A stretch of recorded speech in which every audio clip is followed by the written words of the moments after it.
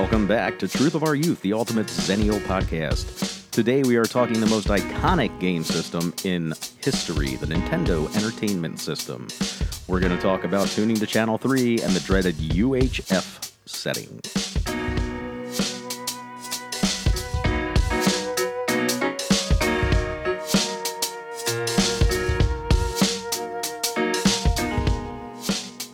Hello, everyone. Welcome back to Truth of Our Youth, the Ultimate Zennial podcast. Thank you, Marty, for that very sultry intro. How are you? I am fine, Steven. Yourself? I am fine. We're doing a little differently today, guys. We are actually doing this in person with each other, not on Zoom, not relying on the internet. We're actually recording direct. We're getting fancy. We have a little, I don't know if you can hear that. We got a little whiskey going.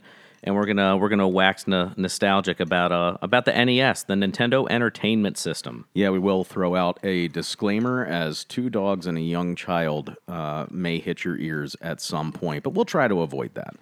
So, talking Nintendo today, and I think we can all agree, Nintendo was a big part of my youth. Yeah, it certainly was. I first got Nintendo, I believe it was 1990, so I was maybe like 5.5 or 6. When I got it. Obviously, it had already been out. I think 85 is when it dropped, September of 85. Yep. It had come out beforehand in Japan, known as the Family Computer or Famicom. Mm-hmm. Terribly ugly. People weren't very excited about it. A little backstory, too. There was the great video game crash right before they tried to get Nintendo popular in the United States. I think the main problem was there wasn't, I know this because I read it, there was really no licensing. It was kind of like the Wild West. Everybody could make games. Every manufacturer could just throw their hat in a ring, and there was really no quality control. So you have all these games, and some are cool, some are not, and the market was oversaturated, and people lost interest, and they didn't want to waste their precious dollars on something that was probably not cool. Yeah, and that continued a little bit into the Nintendo era, because you had the games like the Tengen cartridges, like RBI Baseball. I think they were mostly sports, but they were the black ones that were angled at the front. So you got a little bit of that with Nintendo until they kind of got rid of that. But I remember also getting my first Nintendo, and it was, I'd say, probably 88. I was probably about 6. Mm-hmm. And it was actually my sister's request. My sister's 6 years older than I am. Right. So she's 12, I'm 6, she wants a Nintendo, so I remember being in Toys R Us, my favorite place as a child. My dad got the little coupon, we took it up to the front, we got our Nintendo. It came with Super Mario Brothers and a Zapper. I did not get the Mario Brothers Duck Hunt double cartridge. Gotcha, that's what I had originally. I had the double cartridge, I had the Zapper. Fun fact, which I didn't really know, the Zapper was originally, when it was in Japan, it was modeled after a revolver, a 6-shot revolver, but They were hesitant even then to bring that to the States and call it, a family gaming system. Well, they eventually did, and that was also the reason eventually that they changed the Zapper's color. Right. That if you remember some of your friends, I had the gray and black one, but a lot of people had that orange one. Right. At the time, I just knew that they had a cooler color than mine. But now, if you look back, they did that because they felt it looked too much like a gun, this black and gray light gun. But the revolver concept does eventually come to fruition because they do. Lethal Enforcers use revolvers, but they had to be blue and red, I think. Right. But I digress. So we're bringing the Nintendo home, and first thing I start playing, and the odd thing is, before Nintendo, I played games. We had an Atari, and my father had a Commodore 64 computer. So that was the gaming that I was kind of used to. So Nintendo blew my mind. The controller felt right. Everything about that system felt good until you knew something better. I don't know why they would design a controller in the shape of a rectangle that's going to dig into your hands, but eventually they figured that out. Yeah, sure. So I think the form factor it was one of the most appealing things about the Nintendo originally. The Family Computer like we said before, it was the Famicom. It wasn't anything very nice to look at or very exciting to look at, and there was a lot of weird angles. So yeah, the rectangular style and the hinge door and how the cartridge is received, it's very reminiscent of a VCR. So I think the idea is let's put it in a familiar form factor that can just literally go right on top of people's TVs. Yeah, and there was actually some talk about the design before they finally rolled it out. And they had two companies, an American company and a Japanese company, that are trying to find the right mixture for the American audience. What kind of stuff? Yeah, what kind of appliance? How do they want this thing to look? Right. And they got the form from Japan, and it was very, very boxy. And then the American version was much more sleek. It was kind of like that PS4 Now design. Right. But they decided to kind of combine them both and give you that sleek look with the box outlet because it did still look similar to some of your other, media genres you had going on, like the VCR. Right, yep. So, and I think Nintendo, they said one of their biggest regrets is they never patented the design of the controller. It was perfect. The side scrolling, adventure, Nintendo, really all the platforms that even kind of came out after that. It was perfect for it. It was intuitive. It was easy. Like Marty just said, depending on how intense you were, it would ding at you a little bit, but that makes it all more realistic and fun. Yeah, the only thing I had an issue with on the Nintendo controller, and they've done this with all their controllers, it's BA instead of AB. Right. And that drives me insane. I don't know why. It just does. Yeah. Well, I mean, I don't know, forgive my ignorance, did they read books backwards possibly in Japan? No. Oh, I think okay. that's an Arabic thing where you go right to left. Oh, okay. Gotcha. Not 100% on that, but there is someone that does this. Gotcha. I mean, and it's also, too, the longest running console of all time. I mean, it was 10 years it was in production. Yeah, I mean, it kind of cornered the marketplace. Now, you had stuff, people still had Ataris and the 1600, 2600. And the Sega Master System was also an 8-bit system, which honestly had better graphics than the Nintendo, but it never really took off. So their main competition, oddly enough, growing up, I was the only one that had a Nintendo, and my other two buddies on the street had a Sega. I mean, that's unheard of. Yeah. But they also had a similar design for the controller. Slight differences. It was a little bit more rounded, a little cushier to the touch, I guess. It was a little different. But yeah, Nintendo they took off, and there was no stopping them at that point. Yeah, and only an 8-bit computer in this thing, but worlds above what Atari or anybody else was doing at the time. The colors that you were getting and kind of the movement. I mean, it was the jam. Yeah, and the best you had prior to that was like your Commodore 64s right. and your Atari. Color Atari, which is still, lipstick on a pig. Right. So no, the games were new. They were unique. The pilot, Super Mario Brothers, I think is one of the first video games that a lot of people ever touched. Right. And it doesn't seem that complicated at first, but once you hit that first hidden block and you kind of go, okay, well, there's a little more going on here than I thought there was going to be. Right, yeah. And you mentioned before about how Nintendo did allow other companies to start manufacturing Nintendo games, but there with one caveat is they had to do it in a color other than the Nintendo gray. Yep. So you could be like, okay, well, this is Nintendo. We feel very solid about our stuff. We're going to let you do this. Make sure your thing's a different color in case it sucks. Yeah, and the only other one I can think of that was a different color, obviously the Zelda Gold cartridge. Right. Not talking about that one. But a third-party game, believe it or not, there's these games, I think they're called Bible Stories. Oh, my. And they are baby blue, and they are... Ooh, vaguely familiar. They are absolutely terrible. Yep. Absolutely terrible. Somehow you wind up playing ping pong, not the ping pong game. Pong. Pong, yeah. Yep. You start playing Pong on a Bible game, mm-hmm. and that somehow is going to save your soul. No, there's a life lesson in there. Yeah, somehow. I think so. All right, well, that's a little background on the actual system. Let's get into the games. And Marty, if you want to start with, arguably the most important video game in the history of ever. Well, I mean, that would be Super Mario, followed closely by The Legend of Zelda. That's true. That's true. Yeah. Yep. But Super Mario Brothers, I mean, just completely broke the mold. I mean, I don't think anybody considered who this guy was, where he came from, but he was doing cool stuff, eating shrooms, playing with animals. Shit was crazy. It was crazy. But no, Zelda is another one that, of course, it's an icon at this point, and it's had a huge influence on pop culture and my branding, growing up, literally branding. I have a Zelda tattoo on my wrist. The game, it was an awesome puzzle growing up. Now, when I first got it, I'm very young, and I'm just walking around and stumbling on stuff, but had no real grasp of what the hell I was doing in this game. Sure. Until a little later in life. And it is, there's puzzles. It's kind of complicated. You got to burn bushes to find entryways and walk up based on vague directions and clues.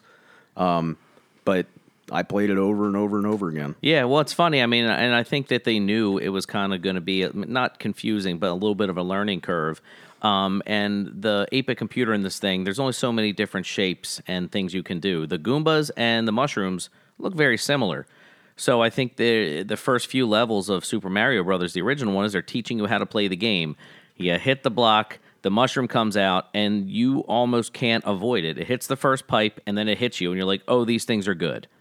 So that's helpful. Yeah, and one of the other odd things about Mario games is they always kept a score, which I think they might have used in some of like the NES arcade championship things, but I think it was usually based on coins. Yeah. But in either case, that was one of the things in the prior game generation, especially arcade games, was a top score, whether it was Asteroids, Centipede, Pac-Man. You were always just trying to beat the high score. So they have this in Mario, but it also has a beginning and an end. It's not eternal like Pac-Man just keeps getting faster. Duck Hunt just keeps getting faster, all that kind of stuff. Right. They kind of broke the mold, but still kept that score to entice some of those other people trying to grab them from what they understood. Now I wonder if that was something that they did for the American market. Like they know how I'm sure they view people from the United States as egotistical, score-driven, blah, blah. Is that just something else to rope people in and appeal to people as you have a higher score than your friends because you ate more mushrooms than them? I don't know. That's a different kind of higher score. Yeah, no, that's true. You do get some newer stuff as far as your progression, because in Zelda, you're basically leveling up through hearts. You have additional life, and that helps you to survive as you start facing more difficult enemies, and you're also upgrading weapons and shields and boomerangs and all that fun stuff. Right. So they really take it, okay, we're doing away with the score, and the score still is appropriate for certain games, I guess. What's something that the score was important, like Dance Dance Revolution. Right. If you remember watching people play that in the arcades. Right. Now back to Mario. Have you heard the lore of being able to jump over the flagpole? Absolutely. I never saw it. I never did it. It's possible. It's possible. How? How is it possible? You jump over it. More shrooms. No, you jump over it, but what magically happens is nothing. Well, you get to the other side of the flagpole, and then you just have to jump at it from the other side. All right. Well, that was a terrible... very anticlimactic. Yeah, sorry. That was terrible. But Super Mario and Legend of Zelda... it's some of the most important video game music of all time, too. Oh, yeah. That was the other thing that Nintendo really broke the mold with, was the music. Yeah. Atari, if you remember, they eventually got music behind stuff, but most of it was silence, and then something made a bleep noise when you did it. Right. And that was one of the things they wanted to do. They wanted to put a killer sound card into the NES, which was... I think probably you have the visuals, but then obviously the audio that goes with it. I mean, it would have been nothing without the music and the sound effects that we all know. Yeah, and it's not just Mario, it's not just Zelda, Mega Man, Contra. A lot of those games have they all have very particular music. In Castlevania, Yep. They even get that kind of creepy music going on in Castlevania. Right. That they're trying to immerse you in the story, which was well ahead of its time. If you look at the more recent systems, I mean, those are very, very immersive experiences, especially in the first person view. Right. But they were trying to give you that same feeling through, it's limited visually, but at the time it was pretty impressive. And as they got towards the end of its life cycle, they were really pushing that thing to the limit. Right. And getting some really good graphics out of it. Right. Speaking of interacting and immersive, I know I remember, playing Tony Hawk and creating my own skate courses and this, that, and the other thing. But on Excitebike, being able to make my own track and the different jumps and the little obstacles, that was pretty cool. Yeah, and for me, Excitebike was a pain in the ass. Yeah, I it was. never good at that game. And it takes you forever to get back on your bike. And That it's one- like, hurry up. Ghosts and Goblins was tragic. There's a lot of, because they made so many different games, and there was the stuff that's licensed by Nintendo, it's a creation of Nintendo, is usually okay. But the stuff from Jaleco, companies like that, Tengen, they didn't really have the same quality control Right. that the Nintendo products did. It was good enough that Nintendo allowed them to play, but they didn't want to flirt with disaster and do what happened with the video game crash and too many people doing too many stupid things. And, and we can't be having that. Speaking of people doing stupid things, we've been talking for a while. We're going to take a quick break. We'll be right back in a minute. Hi, everyone. Hope you're enjoying the podcast so far. Thank you for listening to Truth of Our Youth, the Ultimate Zennial podcast. We hope that you're enjoying the show, and we hope that you will go to wherever you like to listen to podcasts and look for Truth of Our Youth. Make sure you give us a rating, hit the subscribe button, find us on Facebook, suggest topics and things that we can talk about in the future. If you want to be on the show, let us know. We'll find some time to fit you in. Thanks, preppies. Welcome back, everyone. I'm Steve. This is Marty. Hello again. Truth of Our Youth, the Ultimate Zennial podcast. Thank you guys for tuning in. As a reminder, if you hear dogs, screaming children, police sirens, ice makers, the sound of whiskey being poured, that is because we are doing this in person, socially distanced, kind of. But it's fine. It's nice to be in the same room. Stop touching me. Sorry. No, and once again, we are talking about Nintendo. We're briefly touching on some of the games. I think a lot of these games will get more in-depth reviews in the future. But right now, we're just giving an overview of the system, some of the things we remember, and some of the things that drew us in to this aspect of our games. What created my love of sports games was, and also fighting games, was Blades of Steel. Really? Blades of Steel. Yeah, That was good. Blades of Steel. Yeah. Yep. That was one of my favorite games of all time. It was interesting. As far as I remember, there were no real team names. It was just colors and generic team names.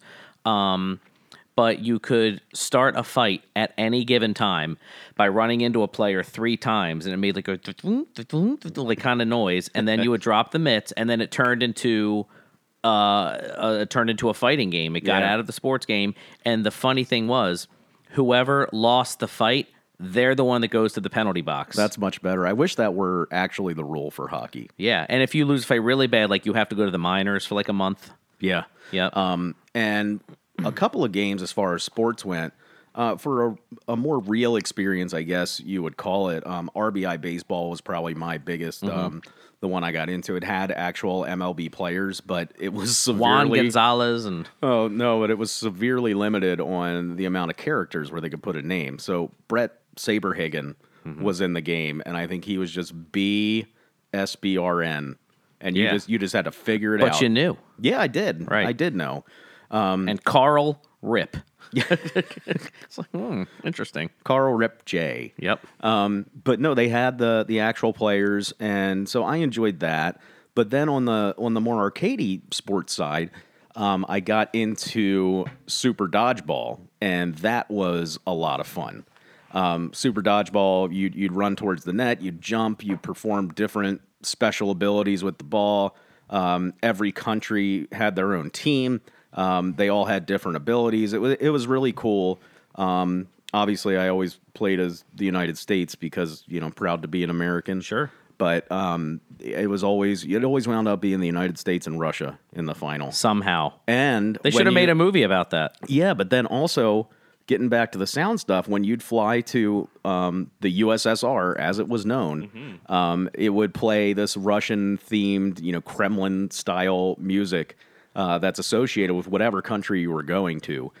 So that was another unique thing they did with sounds to make it more immersive going forward. Yeah, absolutely. And, briefly, before we get into some more games, I'm sitting here thinking about some of the peripherals that Nintendo had. And some of them were goofy. You had the robot named Rob. I had that. Yeah, It was awful. Maybe I did. Obviously you had the Zapper. They had a sewing machine that you could attach to Nintendo. I did not know about that. Yup, they have a sewing machine. Yeah, look that up. That's wildly unnecessary. Power pad? They had the power pad, and also the most clunky and the most awesome thing and disappointing thing that they ever made was the Power Glove. Yeah, the Power Glove, aka the movie The Wizard, which was really just an hour-and-a-half commercial for Super Mario 3 and the Power Glove. Do you remember the kid's name?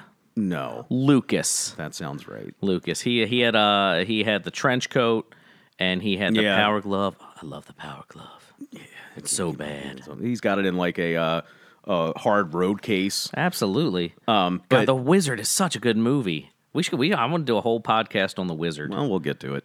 We got a lot of stuff to cover. I mean, I don't really see a finite number of things for this. Yeah. But no, the accessories were crazy. I did have Rob, and it came with Gyromite. And Gyromite is a game where you control a doctor, and there's different colored doors in your way. And all Rob does is take 30 seconds to move a spinning top from one button on a controller to the other. Right. And it's easier just to play the other controller with your fingers. So that one was bad. I never owned a power pad. One of my buddies did. And the power pad came with track and field or something of this nature. Right. And that was fun. But I always remember the long jump. Everybody be sprinting on the long jump. Right. And then you could literally just hop off the power pad and your guy would go forever. And all you had to do was make sure you landed. Right. So people hop off the power pad. They jump 38 feet and then stick their feet down. So that was cool.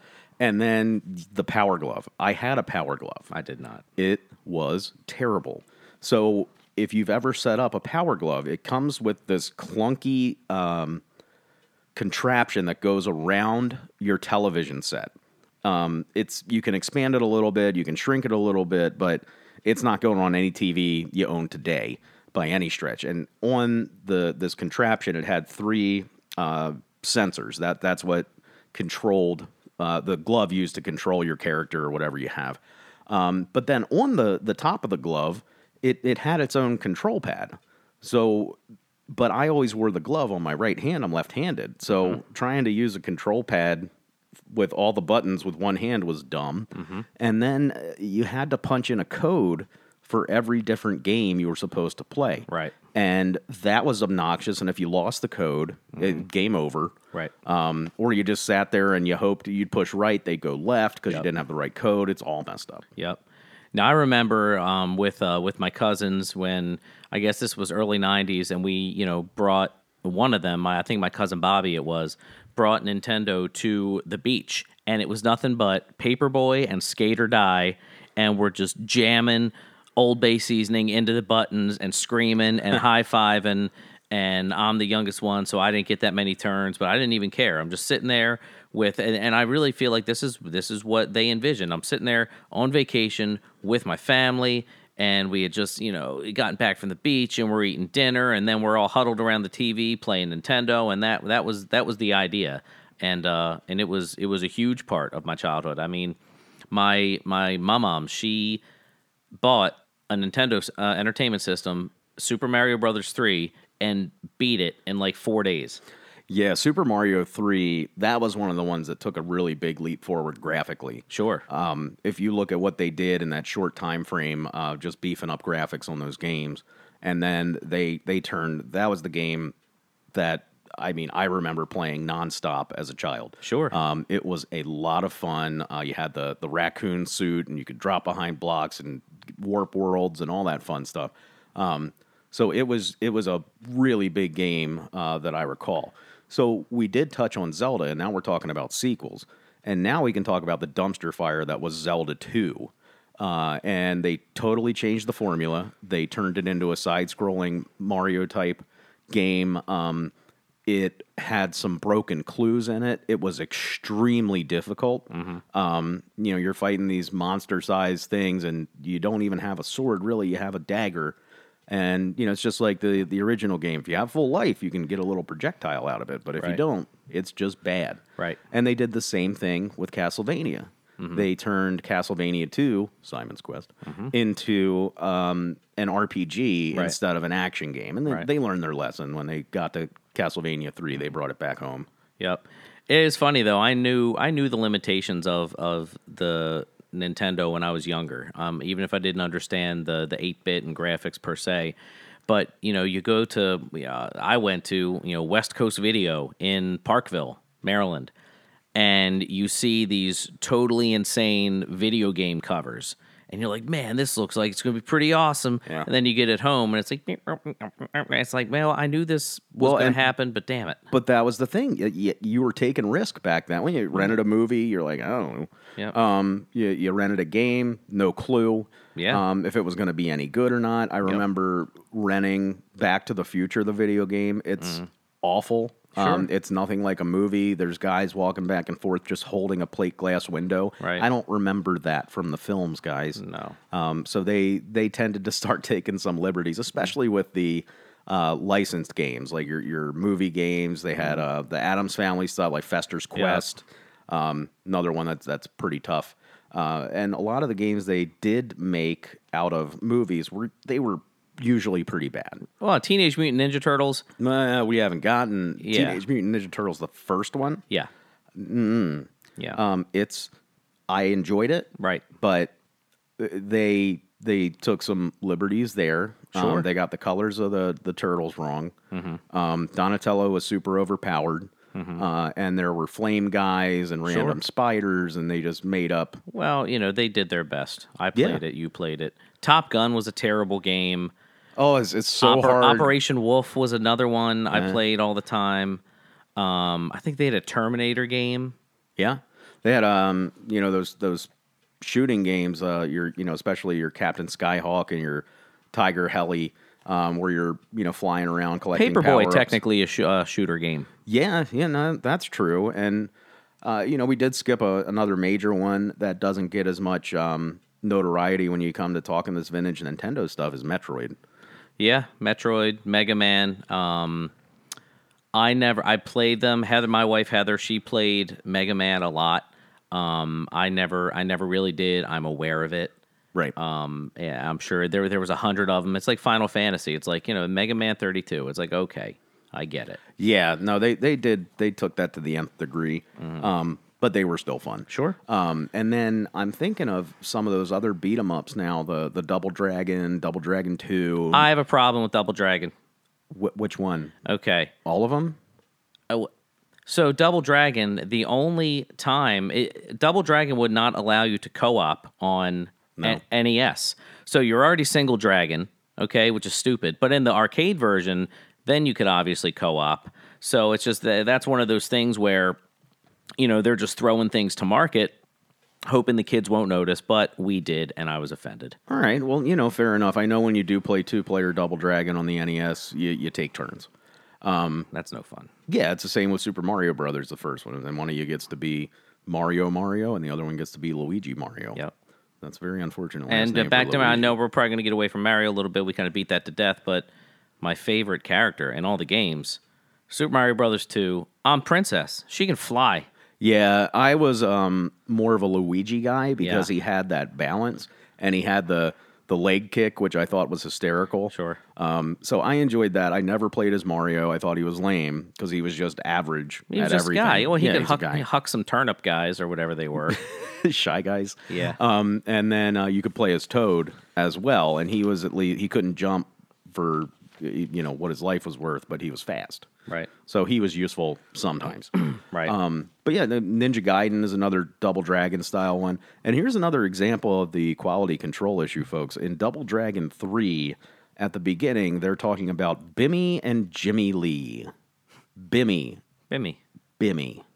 He's been Billy all the whole time, but now, Well, now he's Bimmy. not anymore. Bimmy and Limmy. Well, I think they just, not that they rushed games to market, but I think they were so excited that they were able to finally crack the U.S. market. In Japan, it spread like wildfire. It's exactly what they needed, what they wanted, but cracking the U.S. market with the size of the country and the population density, it's quite a risk. And they failed the first couple times that they took it to, they took it to conventions and gaming shows, and it never really caught on. They tested it in New York, and it finally caught on. And Nintendo was doing some pretty cool marketing strategies where Yeah, they really were. Like, we will bring all of the signage to your store. Yep. We will bring systems. Tell you what, you don't even need to pay us for a year. And if you sell them, great. And if you don't, then, thanks for trying. Yeah, and that's one of those things. I remember going through a Sears when I was a kid, and they had the huge World of Nintendo, and it had the neon light-up sign, and it just looked so cool. And I would never buy a video game from Sears, but I always went and looked. Right. And that was the other thing. There was no regulated pricing on the games. But games now, they're pretty much $60. And when Right. they were for PlayStation 1, they were like $40. But you always kind of knew what you were getting into. But retailers could, price them however they wanted. And I remember the biggest criminal was KB Toys. Right. And you would go somewhere for like an N64 cartridge, and it's $60 at whatever, game store it was, Electronics Boutique or something like this. Right. And then you go, they don't have it, so you're like, all right, well, let's see how much KB's charging for it. Right. It'd be like $75. Right. So I don't know. They didn't regulate the market very well. Sometimes it worked in your favor. You got like a $20 game instead of a $40 game. Yep, sure. And another way that they were able to really capture, people's attention was magazine ads back in the day were a huge thing. Yep. Nintendo said, let's go one step further. Nintendo Power Magazine, it was... it was awesome. So what they did is not only did they give you industry insight and future plans for Nintendo, they give you tips and tricks for all the games that you love. So they help you with the stuff you already are familiar with. They tell you what's upcoming. The covers were always super cool. Then they integrated, the Nintendo Hotline, Yeah. which was functional up until 2005. Isn't that crazy? Yeah, like what are we It's probably like some dude just sitting in his house like, yeah, what's up, man? Yep. Yeah, just sitting there playing games. That's his entire life. Oh, yeah. That's a pretty sweet job, I guess. Yeah, he was probably a Chad, if I had to guess. Chaz. with a Z. Yeah, Two Z's. He hung in there. Yep. He hung in there. The top is gone, but the sides and back go on. Yep, exactly. So no, the Nintendo Power was a huge thing when I was a kid. I had a subscription. I didn't get it until the second issue, so I never got the original one with the claymation Mario front. Right. But the first one I got was for Castlevania. I think it was Castlevania 2, and it has him holding a severed Dracula head. Mm-hmm. And at the time, I'm like, wow, that's cool. And now you look back on it, and they're like, oh, they got a lot of heat for that. Yeah. Because it was a little much. Yeah, well, I think what, and I should know this. The creator of Super Mario Brothers. Miyamoto. Yeah, exactly. He came up with a game, I believe it was called Devil's World. Yeah. And it had a lot of like devil imagery and super evil stuff. It was banned in the United States. They wouldn't let anybody play this game on the NES.